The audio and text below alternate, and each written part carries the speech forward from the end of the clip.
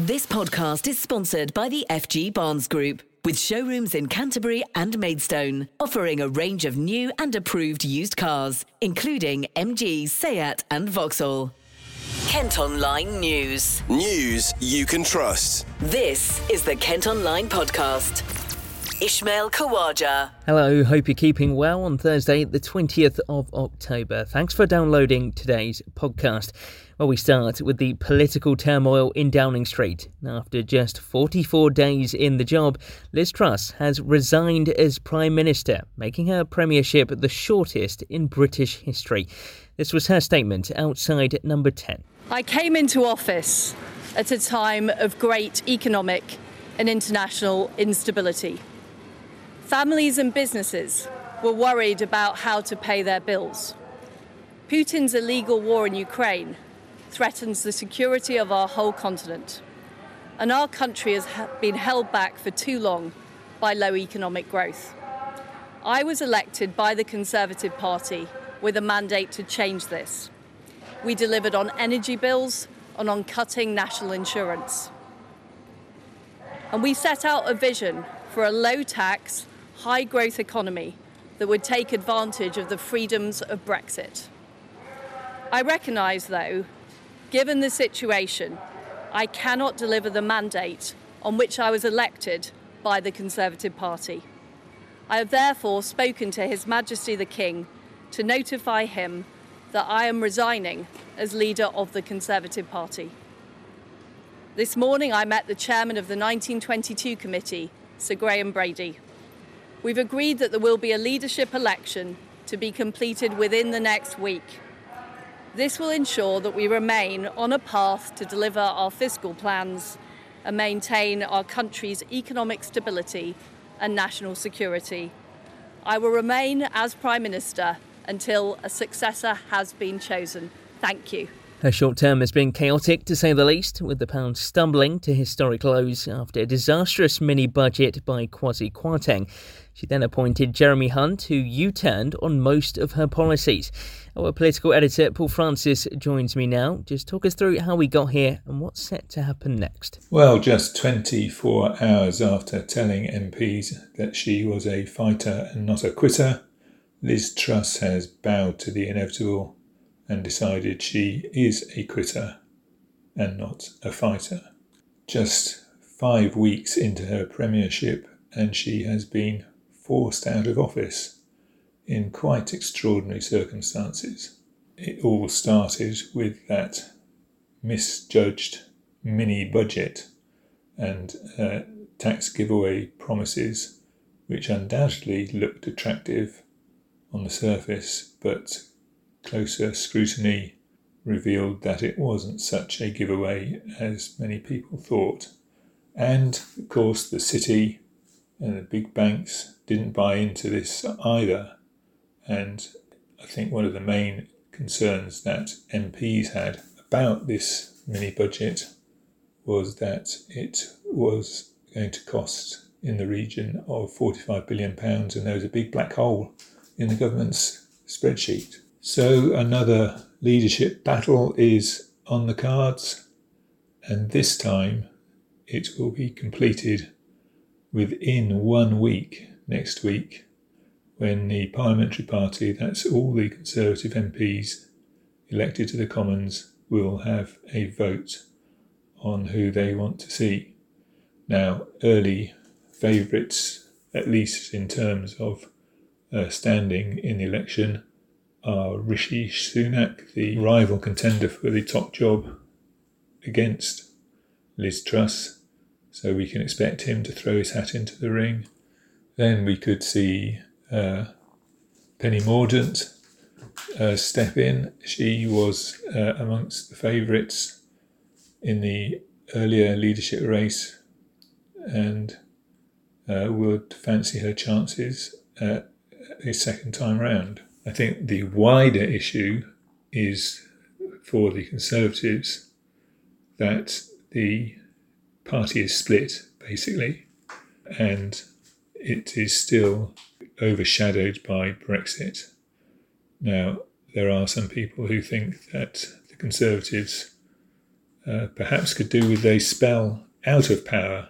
Now, the one thing that voters like you and me might think is, why is there not going to be a general election? And it's a fair point. But I don't see any chance of that happening, even if the new party leader suggests that a poll might be a good idea. And I don't think anyone within the Conservative Party currently thinks a general election is a good way forward. Labour leader Sir Keir Starmer says the public deserves a proper say on the country's future and has called for an immediate general election. Lib Dem leader Ed Davey and the SNP's Nicola Sturgeon are making the same demand. KentOnline reports. Now, you'll hear about our undercover investigation into illegal vapes shortly, but just before that, the head of East Kent Hospitals Trust has admitted more needs to be done to improve maternity care after a damning report into baby deaths. We told you yesterday an inquiry's found at least 45 newborns might have survived if they had been looked after better at the QEQM in Margate and Ashford's William Harvey.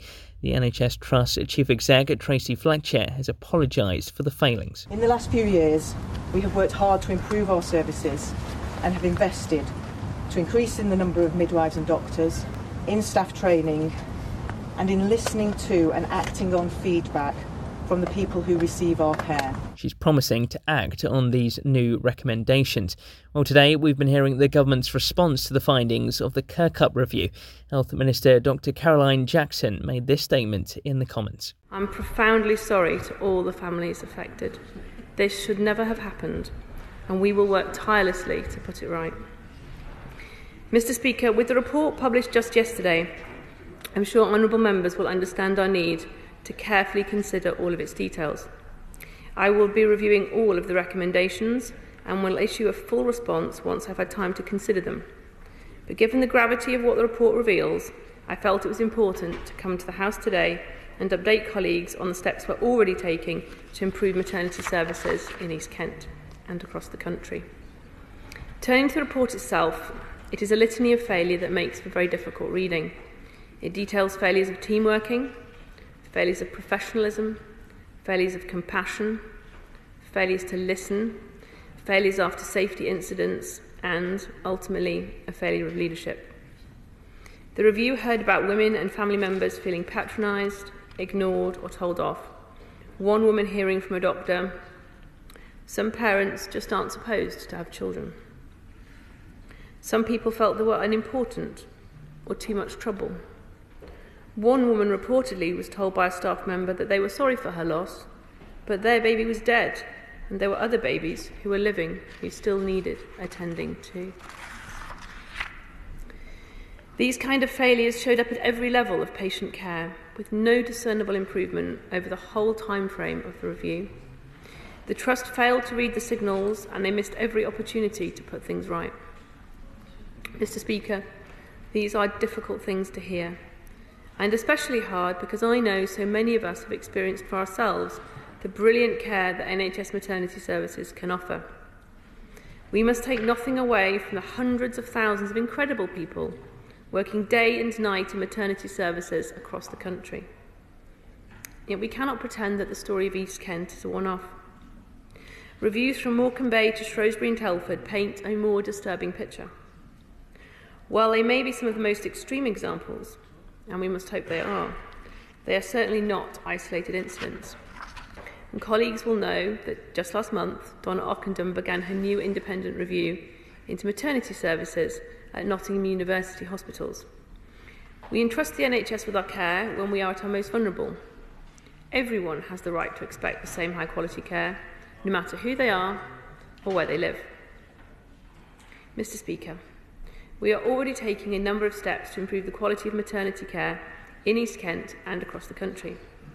An intensive programme of maternity support was put in place at East Kent's Hospitals University Trust in September 2019, overseen by NHS England, the Kent and Medway Integrated Care System and the Trust Board. And the Trust has been allocated a maternity improvement advisor and an obstetric improvement advisor. Mr Speaker, we will also continue to ensure the high standards at national level. Ashford MP Damien Green has described the report as a terrible read, particularly for the bereaved families who have gone through untold anguish. He had this exchange with the Minister. What makes me particularly angry is that this was going on for more than a decade under several different management regimes at the Trust. So can the Minister give some reassurance to women in Ashford who are about to have a baby at the William Harvey that they will be treated safely and respectfully? And can she assure the House, looking further afield, that the terrible repeated examples of similar tragedies and scandals around the NHS are now at an end? I thank my right honourable friend for his question, and I know that he also shares the House's desire to ensure that such events do not reoccur and to ensure that his constituents are safe. He asked about the failures over time, and in fact there were signs as early as 2010 that there were problems being raised at this trust, and the failure is not so much as the need to find those problems, but actually that they weren't properly dealt with when they were found. I have received assurances yesterday from the Regional Director of NHS England that in the way I described a few moments ago, and I will be meeting with her regularly to have updates to ensure that this process is not just put in place but also followed through. KentOnline reports. An investigation has found illegal vapes being sold on one of Kent's busiest high streets. Our reporter Jack Dyson went undercover and discovered 5 retailers in Canterbury city centre selling the disposable vapes for between £15 and £20. Even though they're banned in this country, some stores were openly displaying them in their windows. Well, Jack joins me now to tell us more. Firstly, can you explain what prompted your investigation and how you went about it? My investigation was prompted by an email. We received an email from an owner of a specialist vape shop, or a couple of specialist vape shops in Folkestone and Ramsgate. He sent in the message to us following a story on KentOnline about illegal disposable vapes being seized by trading standards from retailers across the county. And he was telling us that this problem was rife across the county, and we decided to see if that was true. He was saying that this is something that's commonly seen in high streets, and so we went to one of Kent's busiest in Canterbury to see if he was right. During my investigation, I visited 9 shops altogether. 8 of them were mobile phone repair shops or computer repair shops that also sold e-cigarettes. They either advertised it in their shop signs or in their display windows. And the remaining one was a specialist vape store. When I visited that one, straight away, staff told me when I asked for these illicit products that they were illegal and that they didn't stock them. And when I introduced myself to them and told them I was a journalist, they then said that these products are readily available at other outlets around the place. And so I've visited the 8 mobile phone, laptop repair shops, and 5 of them were stocking these illegal disposable vapes. Can you explain the difference between a legal and illegal vape and what you were being offered? The MHRA states that a legal disposable vape has a maximum e-liquid capacity of 2 millilitres. And one of the best ways of seeing whether or not a disposable vape complies to this rule is by looking at the number of puffs it offers. Usually, a legal vape will offer somewhere in the region of 600 to 800 puffs at the very most. There are some exceptions which are slightly larger, but that's the rule of thumb. These vapes I was able to buy, well, they offered 1,500 puffs, 3,500 puffs, and one even said that it could give a user 9,000 puffs. And all of them had tank sizes that were far larger than the legal limit. And the reason why this is significant is that because they do have larger tank sizes. They haven't been tested by the MHRA, which means that health regulators in this country, haven't analysed them. And so technically, we don't know what's inside these products. And what do we know about where these products are coming from and how are they coming into Kent? These products, having spoken to people who are familiar with this field, with this industry, with this black market, they tell me that many of these products are made for the US market, which doesn't have the same rules as us on tank sizes and the like. And they're then illegally shipped in from overseas, either by air or by sea, and they're shipped in such a way that they've evaded border force. And as a result, they then find their way into the hands of suppliers, and they then sell them to shops. And Trading Standards even told me that there are some sellers who almost go door to door to shops with these illegal products. I found it during my investigation incredibly easy to get my hands on these vapes. 3 of the shops that I visited actually advertised them in their display windows fronting onto Canterbury High Street, while at the others I just simply walked in and asked for them. And at one, they brought out a tray that was underneath the counter, filled with many of these products, and at another, one of the shop owners was telling me about the high level of demand he has for them, and before offering me cut price deals on them because I'd never been to his shop before. Thanks for that, Jack. The UK Vaping Industry Association claims the black market trade is generating £100 million a year. Our findings have been handed over to Trading Standards. This podcast is sponsored by the FG Barnes Group, with car dealerships in Canterbury and Maidstone. Our other top stories: 2 men are due in court after a protest closed the QE2 bridge at the Dartford crossing for more than 36 hours. A 39-year-old from Islington and a 33-year-old who doesn't have a permanent address are charged with conspiracy to commit a public nuisance. The widow of a mum who took her own life following the death of her son says she feels completely lost and devastated. 46-year-old Marie O'Leary was found in Broomfield near Herne Bay in July.